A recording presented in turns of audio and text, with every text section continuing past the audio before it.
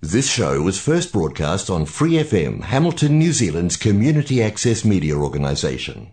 For more information on our lineup of shows and the role we play in the media, visit freefm.org.nz.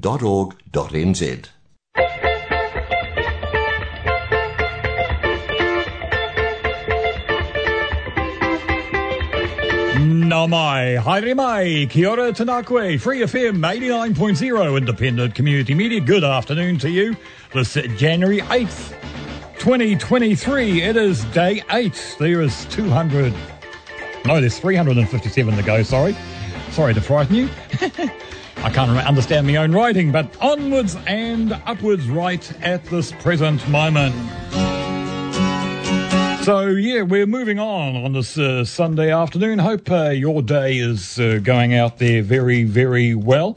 And right now, we're just changing a CD that we put in the wrong one because it's a 3 CD set. So just bear with me because we've got a song that leads into today's history for this day. So I think we've got everything going right now.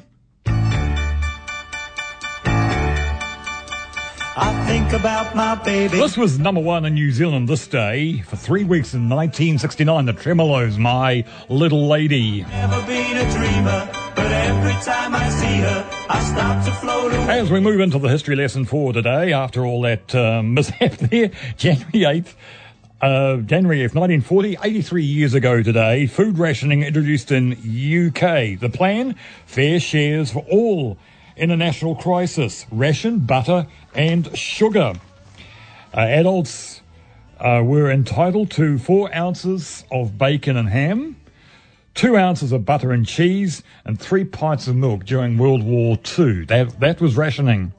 And you could register at the store of your choice, and you were issued with a ration book. Rationing was introduced here in New Zealand 2 years later. And one of the big hits from 1940, the late, great George Formby.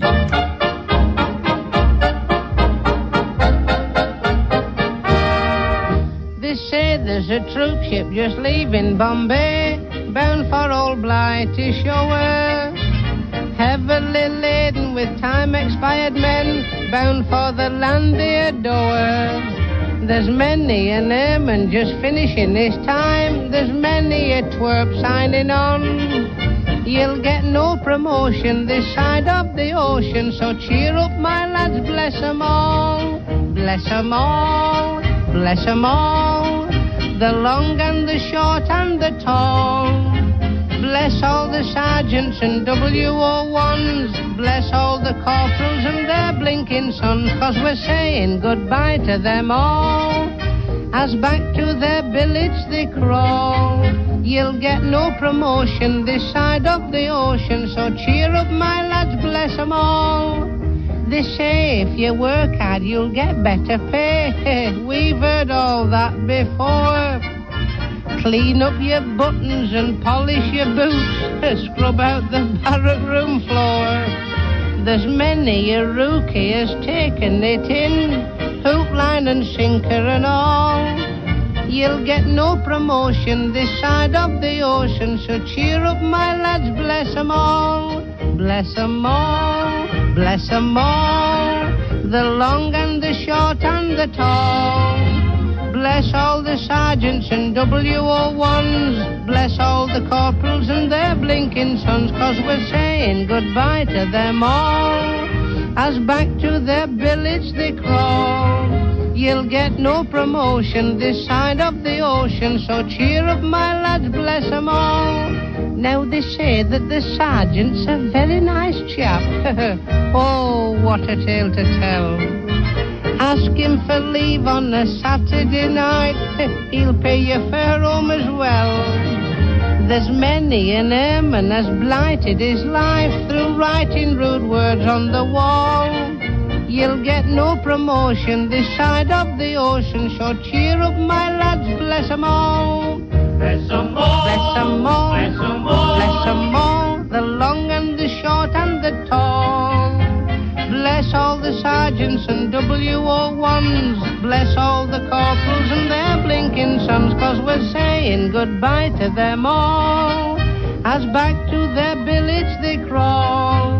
You'll get no promotion this side of the ocean, so cheer up, my lads, bless 'em all.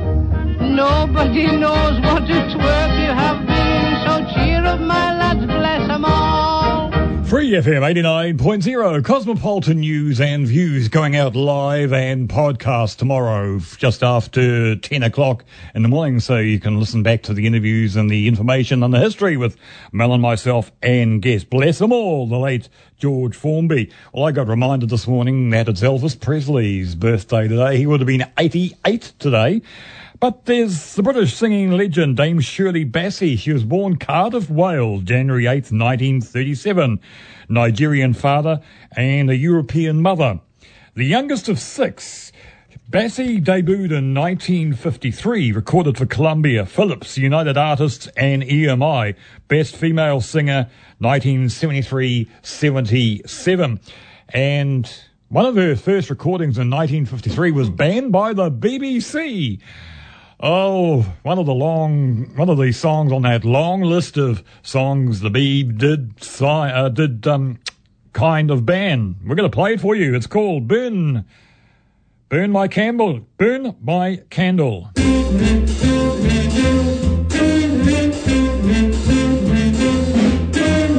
Who's got a match you're striking? Don't say it all depends. Who wants to help me burn my candle at both ends? Who's got a light he's hiding under a bushel, friends? Who wants to help me burn my candle at both ends? It's possible it may not last the night while it burns. What a wonderful life. We'd like to play with fire as Satan recommends. Who wants to help me burn my candle at both ends? Who doesn't mind the reaper after he's sown wild oats? Who wants to take a chance and help me burn my boats? Who's not a look then leaper, won't hit a warning note? Who wants to take a chance and help me burn my boats? It's possible the pace may prove too hot, but then again it could happen it's not. Who'd like to get in deeper, not caring if he floats? Who wants to take a chance and help me burn my boats? There's S for Scotch, that's so direct, and for straight and simple sex. I for invitation to close relationship with you, and for nothing bad no less. S-I-N, that's sin I get. Who's got a good ignition waiting for dividends? Who wants to help me burn my candle at both ends? Who's really in condition, won't mind how much he spends? Who wants to help me burn my candle at both ends?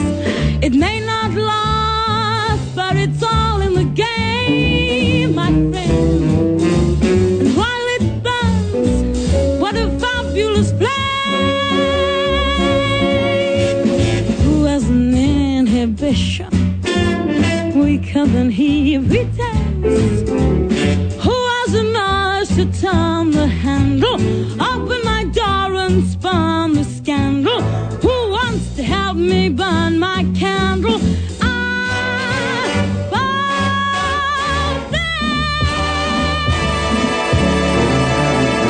Return the sender. Return the sender.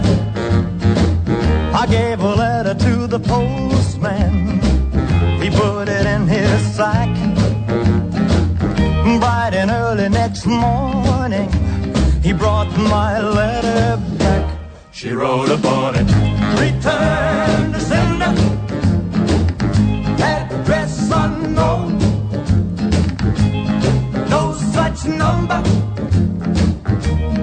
no such zone. We had a quarrel, a lover's spat. I write, I'm sorry, but my letter keeps coming back. So then I dropped it in the mailbox as any special deed.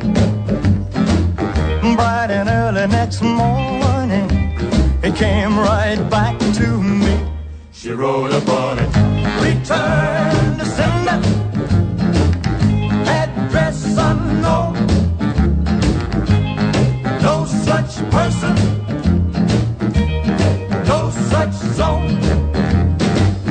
This time I'm gonna take it myself and put it right in her hand.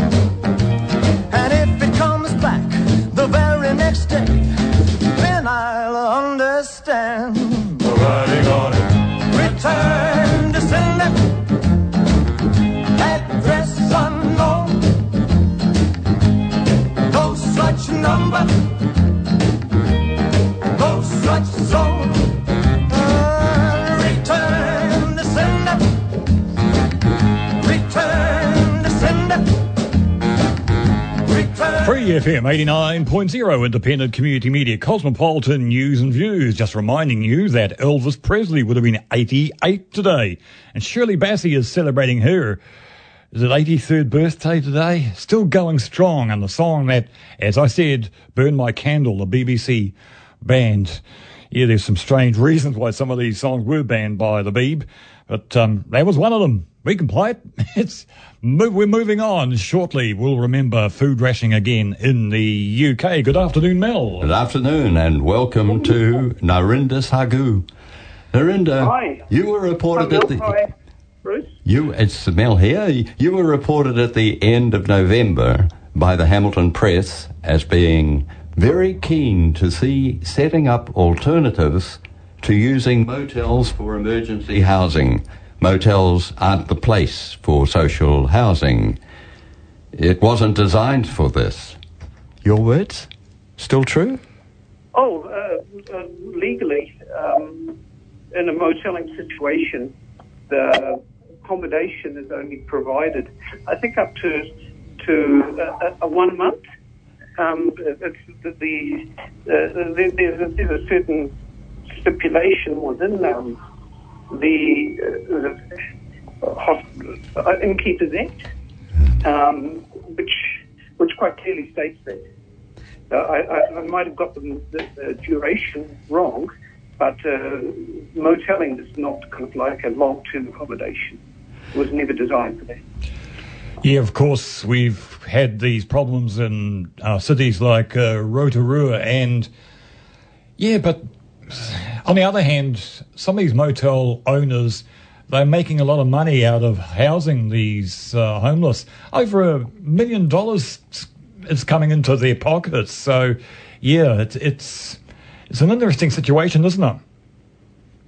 Well, yes, in the sense that the government is prepared to pay for a service, and they're prepared to pay above and beyond the going rate for a corporate type of situation or a market situation.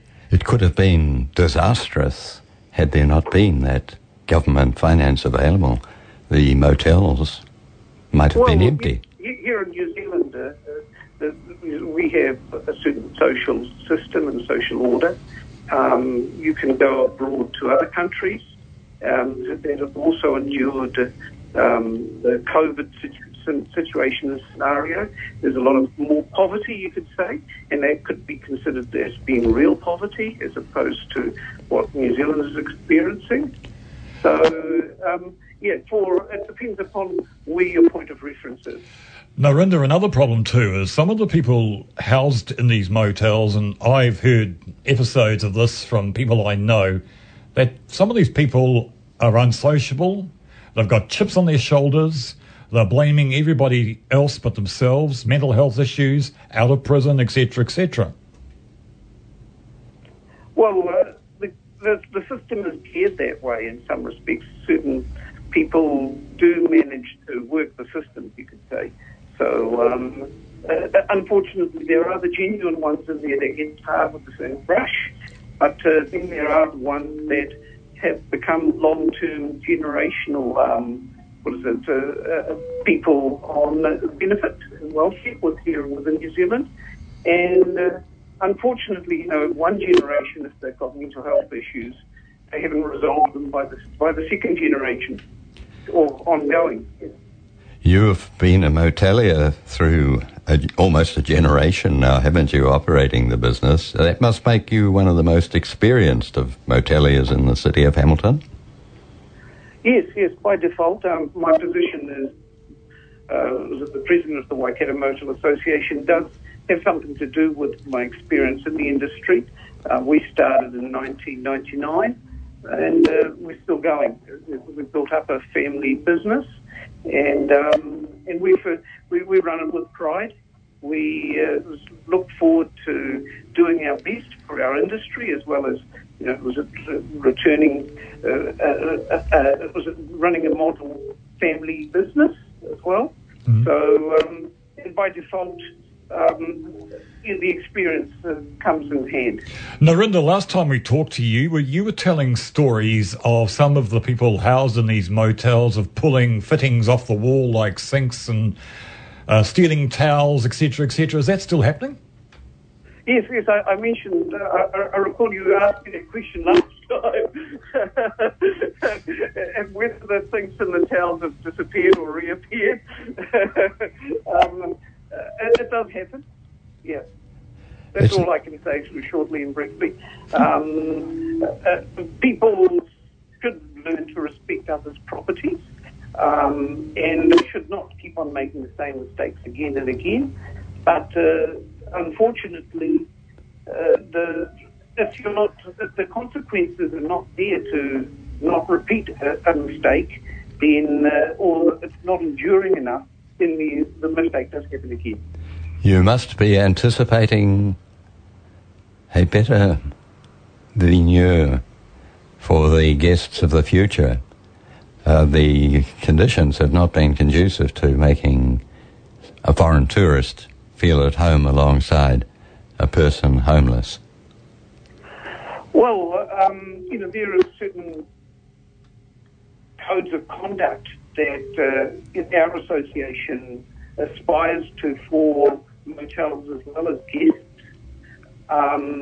In a long-term type of domestic type of situation, we do come across people that breach those that type of conduct. It can happen with guests as well, when they decide to forget other people's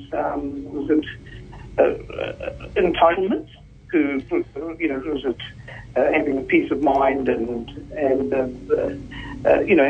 got their own right to enjoying their own space. Yeah. So, unfortunately, these overlaps occur, and it's really up to the motelier to police that type of situation. Narinda, one of the issues too is domestic violence. Have you ever had to get in the middle of a domestic in one of your units? We don't provide social housing, Bruce. We provide more corporate accommodation. Mm-hmm. We see it happening around us. So there, unfortunately, domestic violence does happen, and generally a lot of the factors that have happened within people that are stuck in this rut of social housing leads to other problems in terms of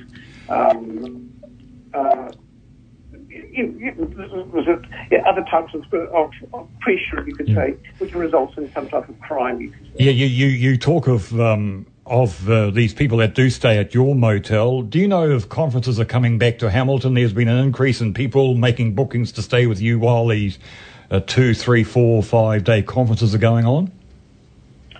Oh, yes. The economy has to get back to normal. There's no two ways about it. There's prior to COVID in particular, there was some social housing, but and the events, etc., had been called off because people could not congregate in large numbers. But now those limitations have been dropped, and people are looking forward to normalcy.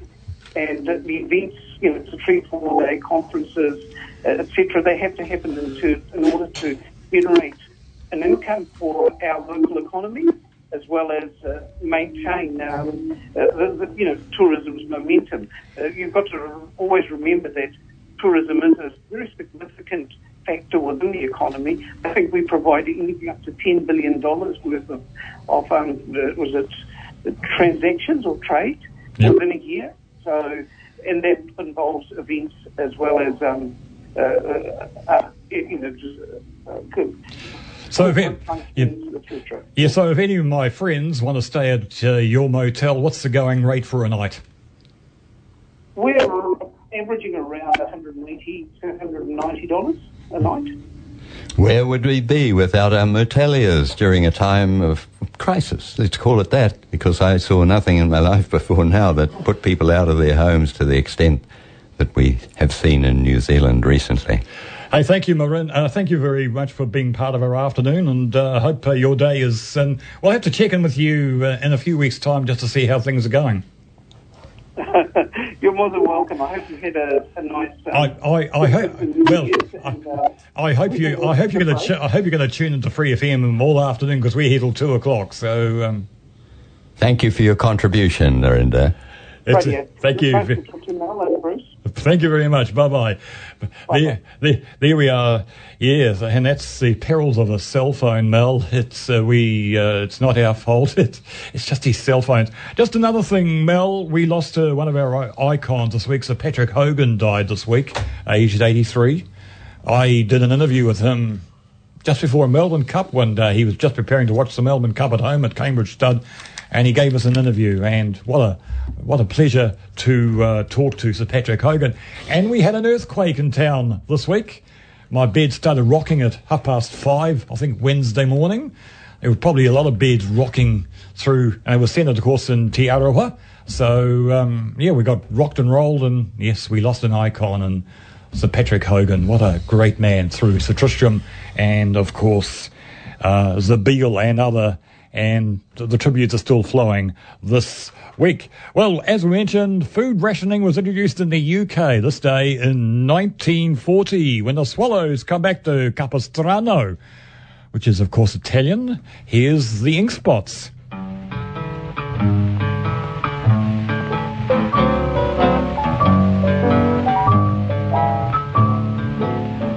When the swallows come back to Capistrano,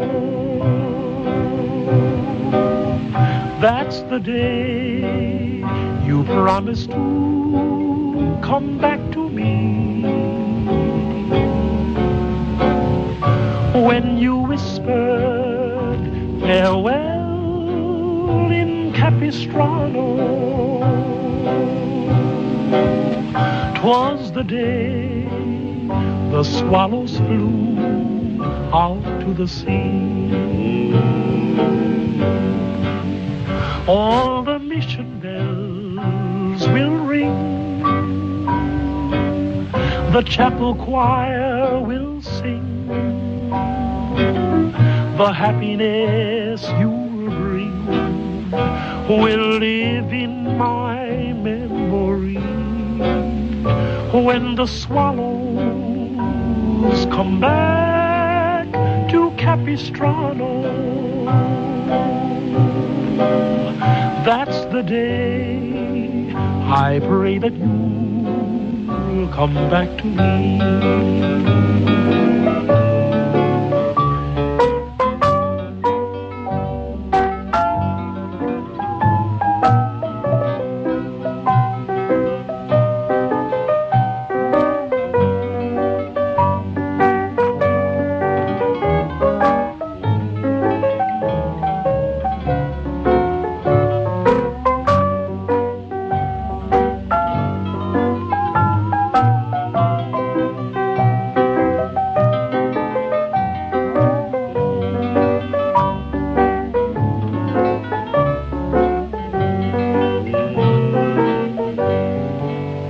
all the mission bells will ring. The chapel choir will sing. The happiness you'll bring will live in my memory. When the swallows come back to Capistrano, that's the day I pray that you come back to me.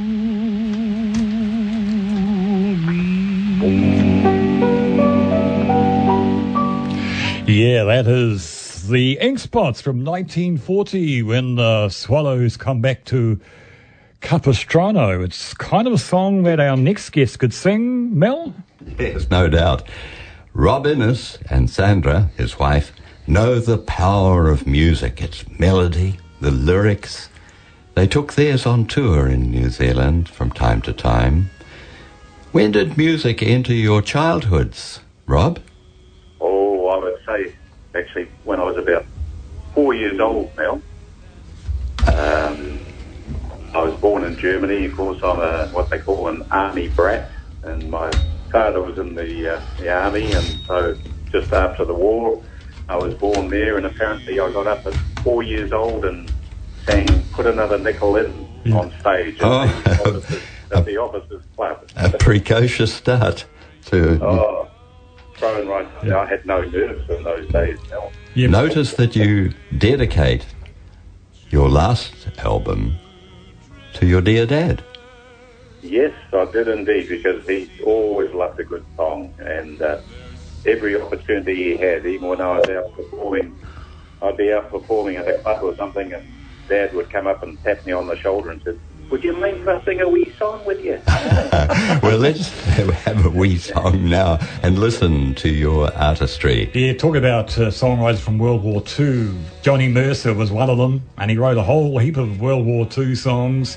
This was one of his favourites from 1962, came from a movie, of course, starring Audrey Hepburn. Moon River, Johnny Mercer. And, of course, Henry Mancini.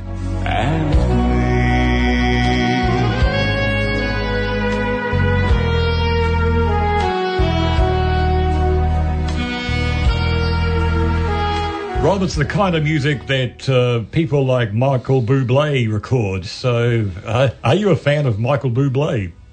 Oh yes, I love his smooth tones as well. Yeah, he sings all the same stuff I sing. So, have you seen the video of him singing with Bing Crosby through the magic of television? Have you seen that particular video? No, I haven't actually. There was a video online of him singing with magic of film these days, singing along with the late Bing Crosby. It's yeah, that would be something to see and hear. What's the story that lies behind organising the release of your first CD with this excellent selection? Yeah, actually, it was Sandra that encouraged me to. She heard me singing. This was in the early days of our meeting, Mel, and she said, "I think you should actually make an album." So we scratched and saved and scraped up enough to...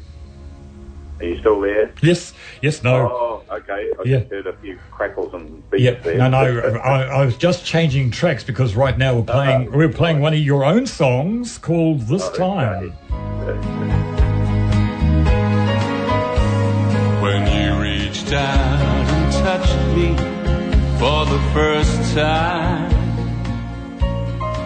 How much time do you take to write a song? That song came to me fairly quickly, actually, the song This Time. I sat down one night and grabbed my guitar about 2 or 3 in the morning, and by about 6, I think I kind of had what I wanted to do with it, and then I gave it to a very gifted producer, Mike McCarthy, at Manuka Studios in Orewa, and he came up with a beautiful arrangement for it. So, yeah. Some of them take longer than others, of course. Your voice sounds similar to the late Rob Guest. Have you moved into like Rob Guest did stage shows, etc., etc.? No, I haven't.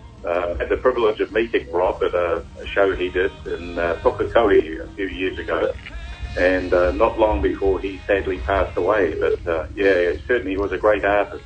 And you're not too bad yourself. It could well have led to a stellar career internationally. Did you ever see any sign that it... That would have been nice. Did you hope? They say that it's too late, but I think in my case it could be. It was many years ago, but when did you make the first CD? That first CD came out in 2000, I think it was. Goodness. Yeah, around about 2000. Yeah, so at that stage you were in middle age. Yes, I was in my 50s then. Yeah. That's right. Some would regard that as late to begin, but it's not held you back, has it? Well, I was thinking it was quite late, but Sandra encouraged me, and then... Good on her. EMI, and then, EMI heard me singing in the mall in Auckland one day, selling my CDs to make a living, and they said, would you be interested in making an album with EMI? And I said, absolutely fantastic. So we actually did 2 albums through EMI. One called You Were There, another album. Well, if Tony Bennett could still sing in his early 90s, sadly he's had to retire. This was a signature tune, I Left My Heart in San Francisco. Ever been to that city? Yeah, that's the reason I put that on one of my CDs is I lived in San Francisco for 2 years, and that's always been a favourite. Was it what you expected, the life of that famous city, San Francisco? Sorry, that I didn't quite get. Did the life bear out what you expected of that city? Oh, when I was living there, I was really busy working in the shipyards at that stage, and as a marine electrician, but very hard work, and didn't have much time to play, but certainly did enjoy San Francisco as a city, and I lived in the suburbs, and beautiful scenery around the area, and plenty to do, of course, being a city the size of San Francisco. Did you get and of course, Mum and Dad were living there. He was working in the hangars for United Airlines in those days. So I was cheap accommodation there for a while now. Did you get to take any part in the nightlife of the city? I did actually get out to a couple of nightclubs, and was offered a job to sing in one or 2 of them, and because I was at a piano bar one night singing along with a very capable pianist, and the owner came up and said, would you like a job as a regular artist? And I said, love to, but I'm heading back to New Zealand, which I was before. Let's enjoy your finish to this number here.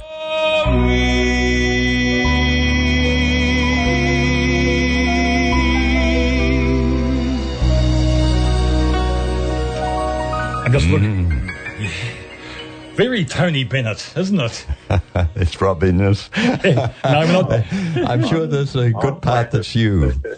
You and you alone, Rob, there. You dedicate this CD, which we played our song off, to Sandra. Does she sing herself?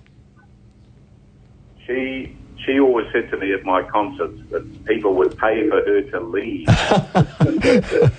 I hope she's not listening to this.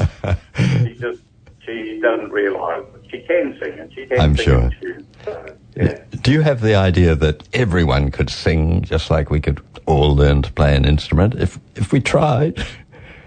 There's different opinions on that. I mean, I encourage anyone to sing, no matter what they think they sound like.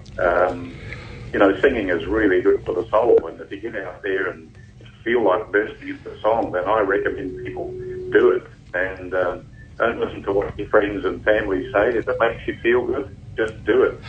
Yeah, that's a point too, because the other night, and I've seen this before, I was watching a video of Sir Tom Jones on The Voice UK, and he was singing along with Peter Donegan, the son of Lonnie, and they were doing a duet of I'll Never Fall in Love Again, which was brilliant, because Tom is in his 80s now, and Peter Donegan has become a big country star following in the footsteps of his late great father. So, do you think you could go on, say, a talent quest like The Voice and show how good you are?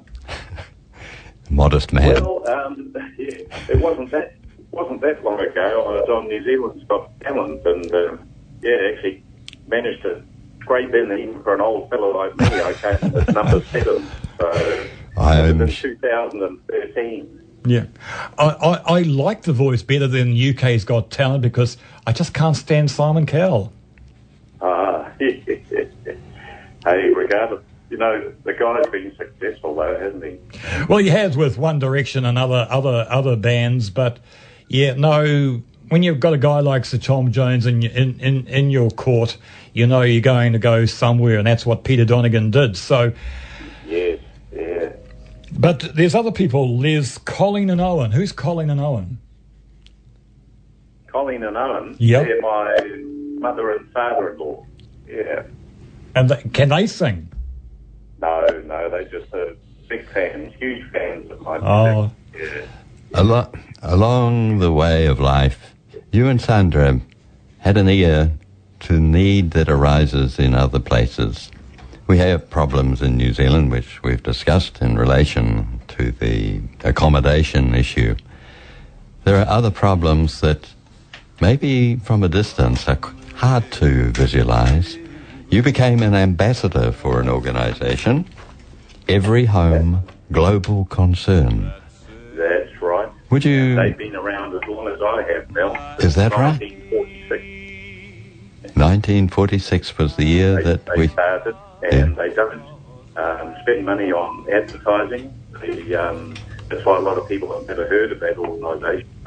They go into countries and teach the poorest of poor how to farm in their areas and how to dig wells and get fresh water and help them to combat malaria by providing mosquito nets, which we were involved in doing over here.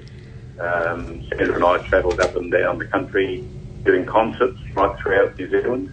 In fact, I think we did 3 tours up and down the country, and there aren't many places we haven't been to now performing these concerts. So all the funds that were raised for each concert, every single dollar went to buying mosquito nets for Africa, for the children of those. And in particular, Malawi and Zambia. That's right, those 2 countries. And looking at the album I'm just looking at the moment, For the Children, Rob, you're a committed Christian with your family? I am indeed. Sandra and I both, yes. Yeah, because you've released a version of Sir Cliff Richard's Millennium Prayer. Tell us how you came about. Did you listen to Sir Cliff's version first? Yes. Yeah, that's what prompted me. I was looking for some tracks that I thought people would enjoy, and I'm sure we will. Let's listen. Message across. And Millennium Prayer, I've always liked this version. I thought maybe he won't mind if I do another version. So between Mike McCarthy and myself, we came up with this arrangement, and we both thought it. And the problem was Sir Cliff had problems with getting it recorded through his through EMI, and they didn't want to release it, but he went to an independent label and recorded it, and it was the #1 hit. So bad luck for EMI. Right. Let's listen to your version. Bread and all our sins forgive, as we forgive each one of those who sins against us, and lead us. You and Cliff have one thing in common. You're both committed Christians. Sure. Yeah. It's good to see Cliff sticking to his Christian principles, and I'm sure that's what's caused his longevity and great success. Good living. People have tried to pull him down here and there. Yeah. He's always stuck to his principles, and he's been justified. Yeah, I believe he had the #1 album in the UK at Christmas time too. So that's true. Yeah, so there is still hope for me. Well, when you get #1 single Wham's Last Christmas a retread, it's I don't know how the British charts are going at the moment. I know, but he certainly has taken off up there with that album, up against some very, very popular recent artists. And I think he's beaten quite a few to the number 2 position there at the moment. So when you and Sandra took time out from the frantic life of Carterton, where you're living, and you went to Africa, what were the first impressions on landing, Rob?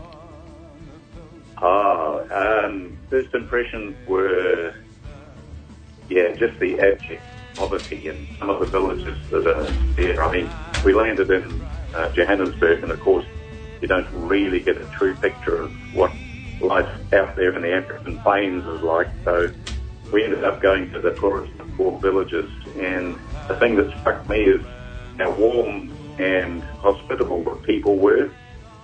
Even though they had nothing, they were quite willing to share everything they had, and that just really spoke to me. It was just such a wonderful experience. We were truly touched by the love of the people there wherever we went. The photos always show the children with broad smiles and white teeth. Yeah. Do you think very happy with? It just shows, you don't have to have wealth and flash cars and flash houses, to be truly happy. And their happiness was an inward happiness. And, do you think the problem in South Africa, it's the government is corrupt? That corruption seems to be, quite pervasive in many of the African nations. I won't say all, but I know in 2 or 3 of them, the corruption there seems to be a constant thing that people send in. That's why we're so pleased to be ambassadors for Every Home Global Concern, because they made sure that every cent that was raised actually got to where it was supposed to go, and wasn't channeled through other agencies. So it was they had to be careful where they were placing their people and placing the monies that were raised. Even the mosquito nets, they had to train the people in the villages how to use them as mosquito nets and not fishing nets, as many of them did. They thought, wow, this is great, so they'd go off and take them out fishing. So, The sad news too, Rob, is that the women support workers have had to get out of Afghanistan because the support agencies are pulling out because of the regime there. They won't allow a woman to be part of those support agencies. That is sad. Yeah, that's becomes very restrictive to get the help that these poor people need. They desperately do need it. So before we left Africa, they said to us, look, please make sure you tell the people of New Zealand that we are so grateful even for a $10 mosquito net, because a $10 net was saving up to 3 lives. Mum and 2 kids would climb under the net for a good night's sleep, and so it wasn't just 1 life per net, it was sometimes 2 or 3.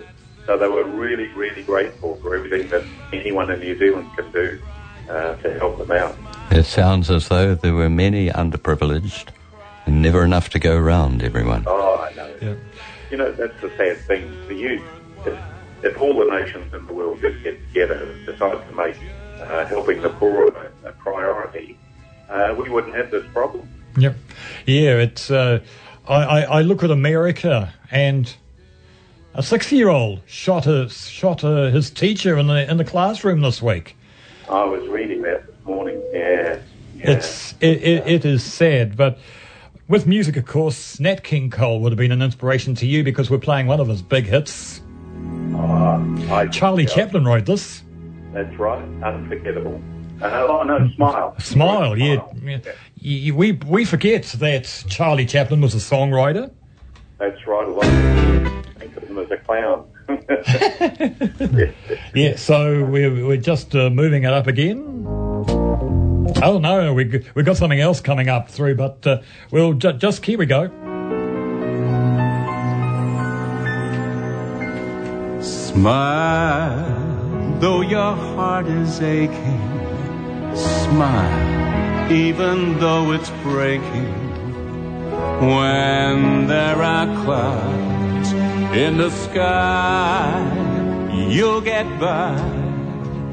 If you smile through your fears and sorrow, smile, and maybe tomorrow you'll see the sun come shining through for you. There is life after being a singer, Rob. What's life after singing for you? I know one singer, Tim Beveridge, is doing talkback now, so it's not a talkback career coming up for you, is there? Yeah, I'm still singing and still out there performing, but also I've got into photography, so there are quite a few people around the countryside have been buying my photographs, and I think that's amazing. You know, it started off being a hobby about 5 years ago and developed into just a nice little sideline to help us out. Yeah, I look at some singers and actors in New Zealand, between jobs they go sell real estate. No thought of selling real estate? Yeah. No. I haven't had any thoughts of selling real estate.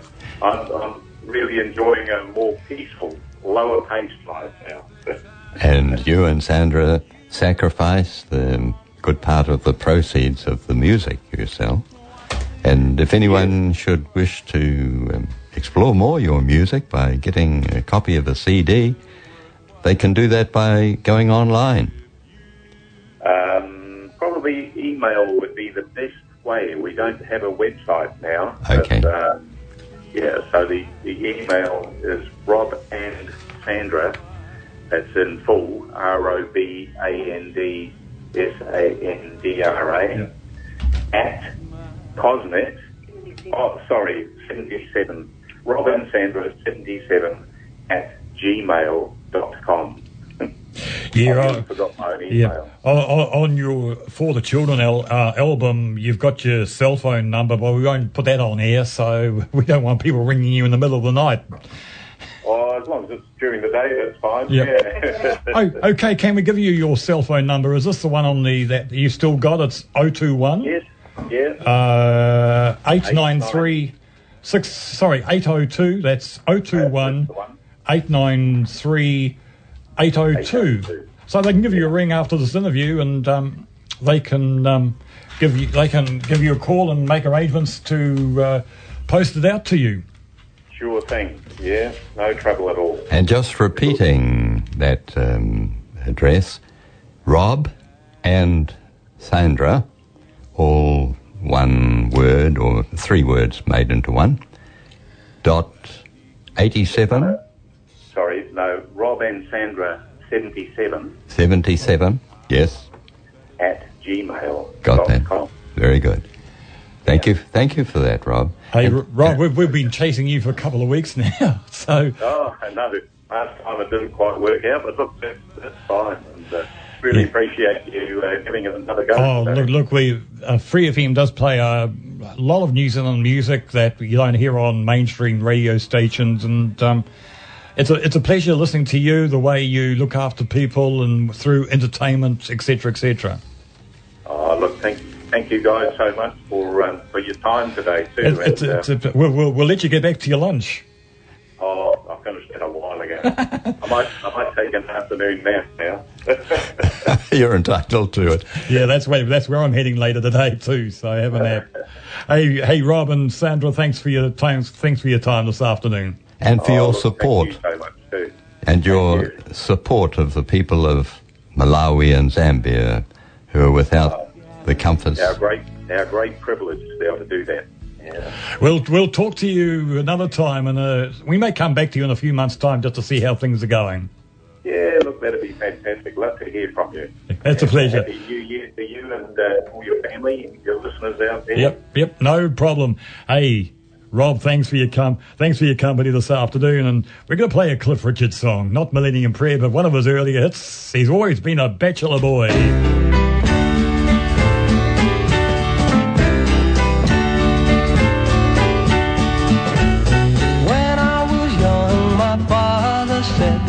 Son, I have something to say, and what he told me I'll never forget until my dying day. He said, son, you are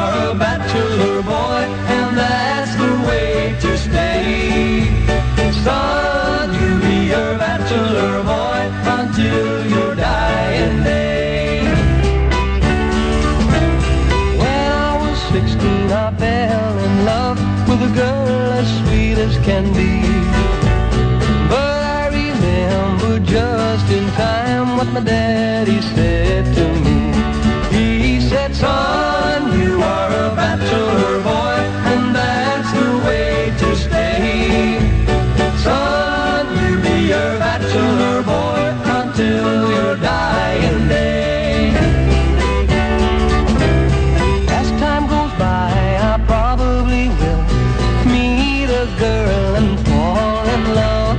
Then I'll get married, have a wife and a child, and they'll be my turtle doves.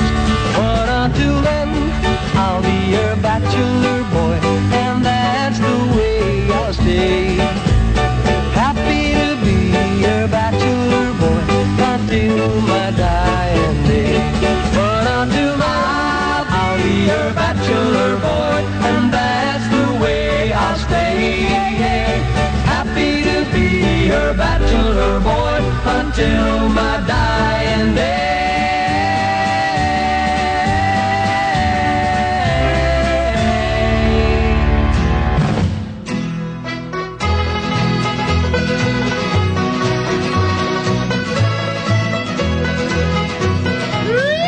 Oh, it is the biggest mix-up that you have ever seen.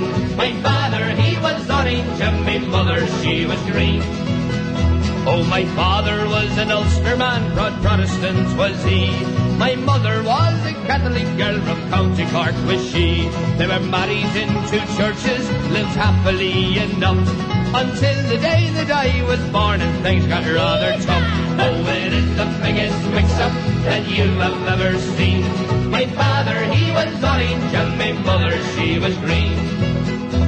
Baptized by Father Riley, I was rushed away by car to be made a little orange man, me father's shining star. I was christened David Anthony, but still in spite of that, to my father I was William, while my mother called me Pat. Oh, it is the biggest mix-up that you have ever seen. My father, he was orange, and my mother, she was green. With mother every Sunday to Mass I'd proudly stroll. Then after that the Orange Lodge would try to save my soul. For both I tried to claim me, but I was smart because I'd play the flute or play the harp, depending where I was. Oh, it is the biggest mix-up that you have ever seen. My father, he was orange, and my mother, she was green. One day me ma's relations came round to visit me, just as my father's kinfolk were all sitting down to tea. We tried to smooth things over, but they all began to fight, and me being strictly neutral, I bashed everyone in sight. Oh, it is the biggest mix-up that you have ever seen. My father, he was orange, and my mother, she was green. Now my parents never could agree about my time of school. My learning was all done at home, that's why I'm such a fool. They both passed on, God rest them, but left me caught between that awful colour problem of the orange and the green. Oh, it is the biggest mix-up that you have ever seen.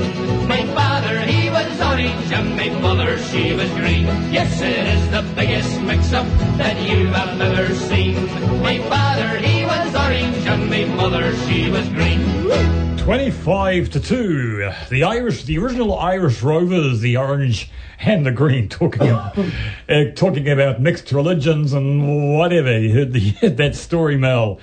But who's next? The Duke and Duchess of Sussex, Harry and Meghan, strike us as forlorn rejects of British aristocracy, probably beyond redemption. But their children, Archie Mountbatten Windsor and Lilibet Mountain Windsor, with names like that, may one day win their way back into the fold. What do you reckon? Martin Dew. One sincerely hope so, Mel. I think that would be a wonderful thing to re-establish some sort of grace in the eyes of the British public. But it seems to me that Harry at the moment is creating a sort of an isolation on three fronts. First of all, you have his alienation from the royal family, both in distance and perhaps in philosophy and in loyalty, it would seem. You've also got this extraordinary statement he made about his actions in Afghanistan from his helicopter, with the killing of people from a great and dispassionate distance, which has upset quite a number of people in the armed forces who he might consider as a sort of secondary family. And then I do begin to wonder whether if you alienate yourself sufficiently from royalty by doing what he's doing from the remaining royalty in England, does your mystique as far as the American public start to wane somewhat? Because we know how tremendously keen Americans are on the royal family. I think they'd rather have a royal family and a wonderful monarch who serves for 75 years in splendour rather than a president who can potentially be replaced every 4 years. And it seems to me that he really is he's doing a wonderful job of creating this isolation, both in distance and also in philosophy and in loyalty. And not to mention the recent remarks of the Taliban, which I thought were rather extraordinary. Yeah, I read that this morning, Martin, and I'm just looking at the Emerson cartoon in this morning's Sunday Herald. It says, incoming, that's the King. King Charles III says, incoming. And then Prince Andrew says, it could be worse. It could be the Epstein investigators, and Harry showing as Sperry's flying a helicopter and Camilla's there. And you've got to admit that it is absolutely right material for that sort of satire, isn't it? I mean, if ever you're going to hold yourself out as a fertile ground for that type of thing. Oh, and another thing, when I prepared, because I do the Scottish program here on Free FM, and one of the news items was Harry. He arrived at Queen Elizabeth's side at Balmoral Castle, and it sounded so slushy when I did the story last night about the Queen whispered to him and all that. And you haven't read that part yet, have you? No, I haven't. But I can imagine that there wasn't a dry eye in the house. Do you think that with the suggested 25 people he killed, he has breached protocol within the armed services? That's impossible to know. What I do know is that even if that were the case, to come out in an open public forum and make statements like that has put him offside very, very strongly with senior armed service personnel. Especially his revelations of killing Afghans, 25 was the number, with no more compunction than were they chess pieces, as he calls them. That's a frightening analogy, isn't it? That'll be reverberating in the British military he once served. Oh, gracious. The other thing, too, of course, is the Taliban instantly put themselves on the map by being, obviously, very upset by this. Of course, having an impeccable reputation for equality and general human rights. But if they do that, if they put themselves on the map, then if there is any sort of repercussion as a result of those statements made against basically the man himself, then of course they are going to be on record as having said, well, we did point out the fact that we were very aggrieved by these statements, and therefore, take note. Martin, do you think the problem too is the inner workings of the palace, all the gossip, all the behind scenes, under the stairs, as they say, kind of upstairs, downstairs type of thing? There'd be gossip, there'd be rumours, and there'd be plots. I mean, to hear that, this business of the fisticuffs between the two brothers, over remarks made about the marriage, and that one day that they literally came to blows over it. Do we really need to know this? I mean, isn't this something which should be kept very much in a sort of familial or domestic context? I mean, it can only serve to vilify and to reduce the image of the royal family as far as we're concerned, I would have thought. Yeah. Martin, do you think this is going down the same lines as one of Harry's relations? I think great-great-uncle or something like that, the Duke of Windsor? Duke of Gloucester. Edward VIII. Yeah. Oh, fantastic stuff. Morganatic marriage. That was the first time, I think, for the British public, and me certainly, that the term morganatic marriage was ever used.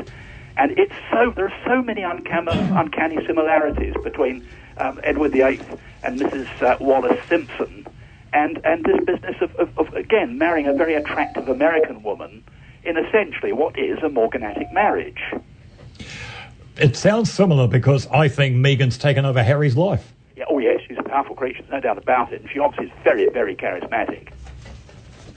He's absolutely besotted with her, isn't he?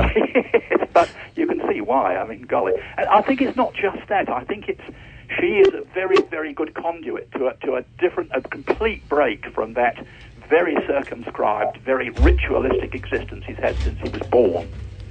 It must have been a difficult time for a bride from another society. Similar in some traditions, but definitely not in others. But don't you think, too, that, I mean, the one thing that makes him interesting and makes him attractive is the fact they have this title of the Duke and Duchess of Sussex. It's a very attractive title. If eventually they become so alienated from the royal family that they're no longer in any way associated, won't a lot of their mystique and charm disappear as far as the press is concerned in the States? Do you think Meghan's what they title as a carpetbagger? I think that's a little bit strong, I think, a carpetbagger. No, I think if anybody even understands what a carpetbagger is, I think that might be a little bit strong. Well, it's unfolding. Another television. Oh, yes. 7:30 on Monday. 7:30, indeed, on Channel 1. I mean, who is not going to be glued to that? I am not going to be watching it. You're not? No. Here we are. Oh, great. I just look at it, because here's one of the headlines out of the world page of the New Zealand Herald. Right. Prince Harry's repeated ambushing of the royal family had a detrimental effect on Queen Elizabeth II's health in her final year. That's from the Telegraph. And, oh, golly. And some of the stuff out of the Telegraph you wouldn't put at the bottom of a budgie cage. So they can be fairly outspoken. Yeah, I suppose really, if you would, in good faith, consider that the minds are already made up as far as the interview is concerned, you'd hope perhaps that he can do something to vindicate his position, vindicating it on the basis of a somewhat better effort that perhaps Prince Andrew made to vindicate his apparent position. Yeah, so what is next? Who do you bring in to kind of say to them, I reckon they should bring in Princess Anne and bang some heads together, I think. Oh, yes, absolutely. A known disciplinarian and an excellent horsewoman. If you can manage some of those beasts she used to ride, she should be able to sort out those two fairly easily. And she does have that seniority. She has that definite... that manner and that power and that recognition, I think, to do exactly that sort of job, if she wants to do it. Well, it was Princess Anne that met Prince Harry at Balmoral Castle as the Queen was dying. Yeah. So I think they should have a chat. Her and, of course, Auntie should get onto them and, as I said, bang heads together. Can they get, I mean, you said, I think very, very truthfully, that the next generation will perhaps remake those bonds or at least dispel some of the bitterness that may have been created. But do you think there is a chance for a reconciliation? I hope so. A good time would be just before the King's coronation, because the news came out this week that Harry might not be invited. Yes, yeah, I heard that. I think that would be very sad indeed. That sounds all too familiar to the Duke of Windsor. They had to watch it in America, the coronation. They weren't invited. No, they weren't indeed. That was very sad. But she lived to a great age, though. She went on into her 90s and lived in a very flash area of Paris. Yes, she had all those jewels. That's right, of course. And then someone sold them off, so... That's right, yes. Yeah, he died quite young, unfortunately, Duke of Gloucester, but he was generally very well liked. He was a decent sort of a chap, Edward VIII, you know. Yeah. And, of course, he handed over a fairly substantial burden to his poor old brother. Oh, then, of course, we have the Nazi links with Hitler. I saw the video of that the other day, doing some research, and I think Hitler kind of manipulated that couple anyway. Oh, yes. I mean, they obviously they were good friends and therefore probably potential, well, not allies perhaps, but certainly sympathisers. So maybe Prince Harry may have the title of Duke of Windsor put on the end of his titles. I wonder. Because dear old Henry became Gloucester, he was it was a sad business altogether because they more or less faded out of sight, and they were such a glamorous couple originally. Yeah. Then you get in the middle of it, of course, you get the Duke of Kent, who was running around with Noel Coward and that type of crowd. So I can think of worse persons to associate with. At least Noel Coward was extremely witty and accomplished, but yes, certainly not quite the profile you'd expect a member of the royal family to be consorting with on a regular basis, whatever they got up to.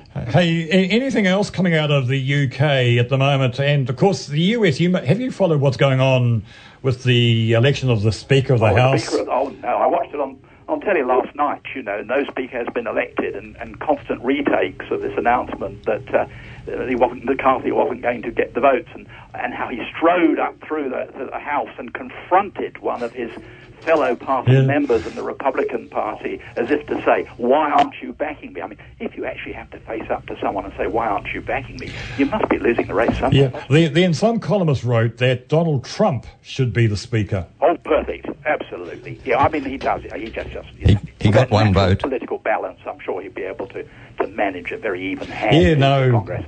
I believe there was going to be a few punch-ups on the floor of the House, so... There we have it, both sides of the Atlantic. Families, groups with recriminations and grievances. And in the meantime, all we've got to worry about is COVID. And whether we let the Chinese in or not without masks. Harry's memoirs, this is coming out of the Telegraph again.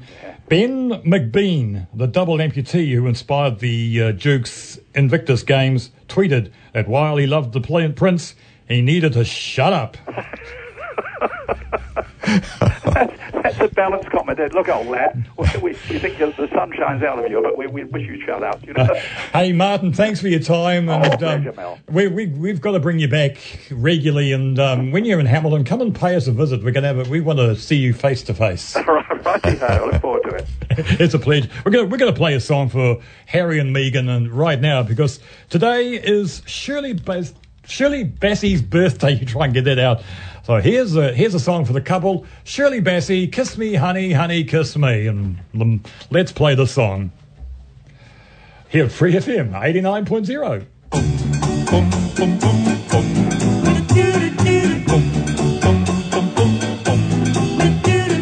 Kiss me, honey, honey, kiss me.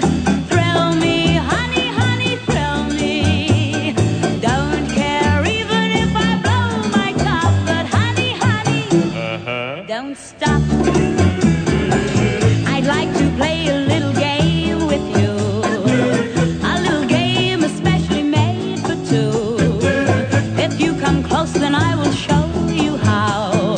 Closer, closer now.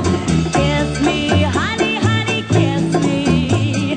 Thrill me, honey, honey, thrill me. Don't care even if I blow my top, but honey, honey, don't stop. We've never played this little game before. If you relax, then you'll enjoy it more. Just settle down and let me teach you how. Closer, closer now. Kiss me, honey, honey, kiss me. Thrill me, honey, honey, thrill me. Don't care even if I blow my top, but honey, honey, don't stop.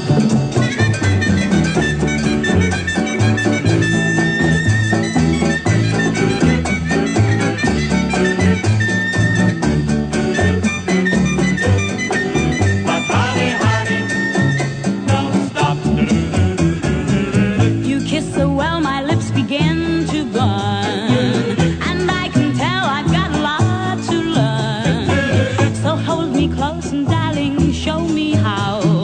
Closer, closer now. Kiss me, honey, honey, kiss me. Thrill me, honey, honey, thrill me. Don't care even if I blow my top, but honey, honey, don't stop. Don't care even if I blow my top, but honey, honey, don't stop. Never stop. That's dedicated to Meghan and Harry. Kiss me, honey, honey, kiss me, etc., etc. Dame Shirley Bassey, who's celebrating her birthday today, along with Elvis Presley. Yes. One's ex-senior citizen, he's not alive. Oh, it's another dynasty. It's quite interesting that these stars die quite relatively young. I was reading the obituaries in the TV Guide this weekend. Yeah. And I was surprised how many were younger than me. Yeah, no, it's quite interesting. I've been reading those online, and I've got the TV Guide this morning when I went to the warehouse. We had an earthquake in town this week. My bed started rocking at 5:30. I thought, what the hell's going on? It was in Te Aroa, that's where it centres, but we got a few shocks, and then it came on the news, a 6-hour earthquake had hit town. Yeah, Te Aroa. They didn't mention the how far it travelled, like Hamilton, being a big city. I thought they would have mentioned that we had a minor tremor here. Mm-hmm. Yeah, but we've got 10 minutes to go, so we'll have to talk about something. But I heard you on Talkback this week with the fill-in host, Josie Begani. Just bring us up to date on what were you talking about with Josie? Because I was listening at the time. Right, that was to do with... I just think back because what I was actually talking about. She's been an interesting Talkback host this week, actually. Yeah, I think I like it better than Duncan Garner. I think I was cut off there, but they said thank you, and I thought I was still on air. But it could have been that important. It will come to me later on, actually, what it was, but I'm thinking about what I'm going to talk about today. Yeah, go for it. Drowned it out. Now, Tristan Street, I did highlight on that a few weeks ago, the cones. Now, ambulance, I just sort of highlighted again, was going along Tristan Street with the sirens going and the flashing lights, but the cars in front had nowhere to go. And the ambulance turned the siren off but kept the lights flashing because they could see the predicament of the cars in front. Now, what annoys me, it was I can't really fathom, why couldn't they wait till after the festive season, when everyone's back at work? They could have worked on that road uninterrupted until it's finished. I mean, it's been like the way it was for decades. And they'll start right on Christmas, they'll start working on it. Then they'll stop for Christmas and New Year break, and they still haven't come back. And they've got cones everywhere littering the road. That probably would have been finished by now if it was all done in one go. Yeah, it's... I just begin to wonder why these politicians don't give these road people a hurry up. They should do it in the health service. They should do it with all these government departments. Tell them to get their act together. Departments like Pharmac, when it comes to getting your medications, it's just one big mess at the moment. Well, there's that too as well. But the factor is that why they start it right on Christmas when they know they're going to stop for about 2 or 3 weeks and leave the road abandoned of cones. Half of them been kicked over. They're littering all over the road. Yeah, and another thing to do too. When is your rubbish collected? Oh, every Thursday. We have it done privately. What happened this week, and it angers me still, is we had the rubbish truck come through the street this week, where I live now, and they left most of the rubbish on the road when they were emptying the bins. There was rubbish all over the road. Oh, really? Yeah.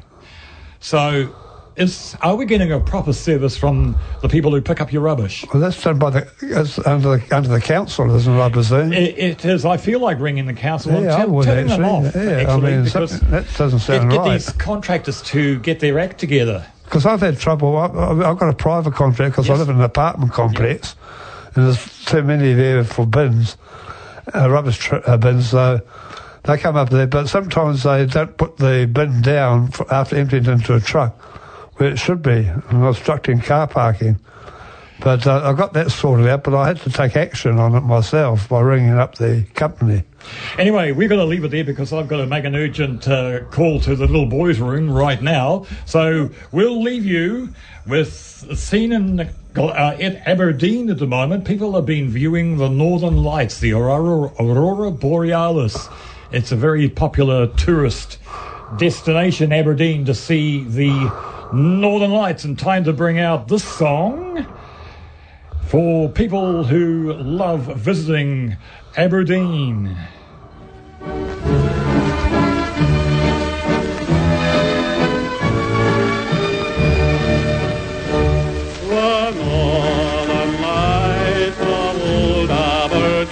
And that's where we leave it for today. Thanks for your company. It's coming up. We've got Harmony Waikato.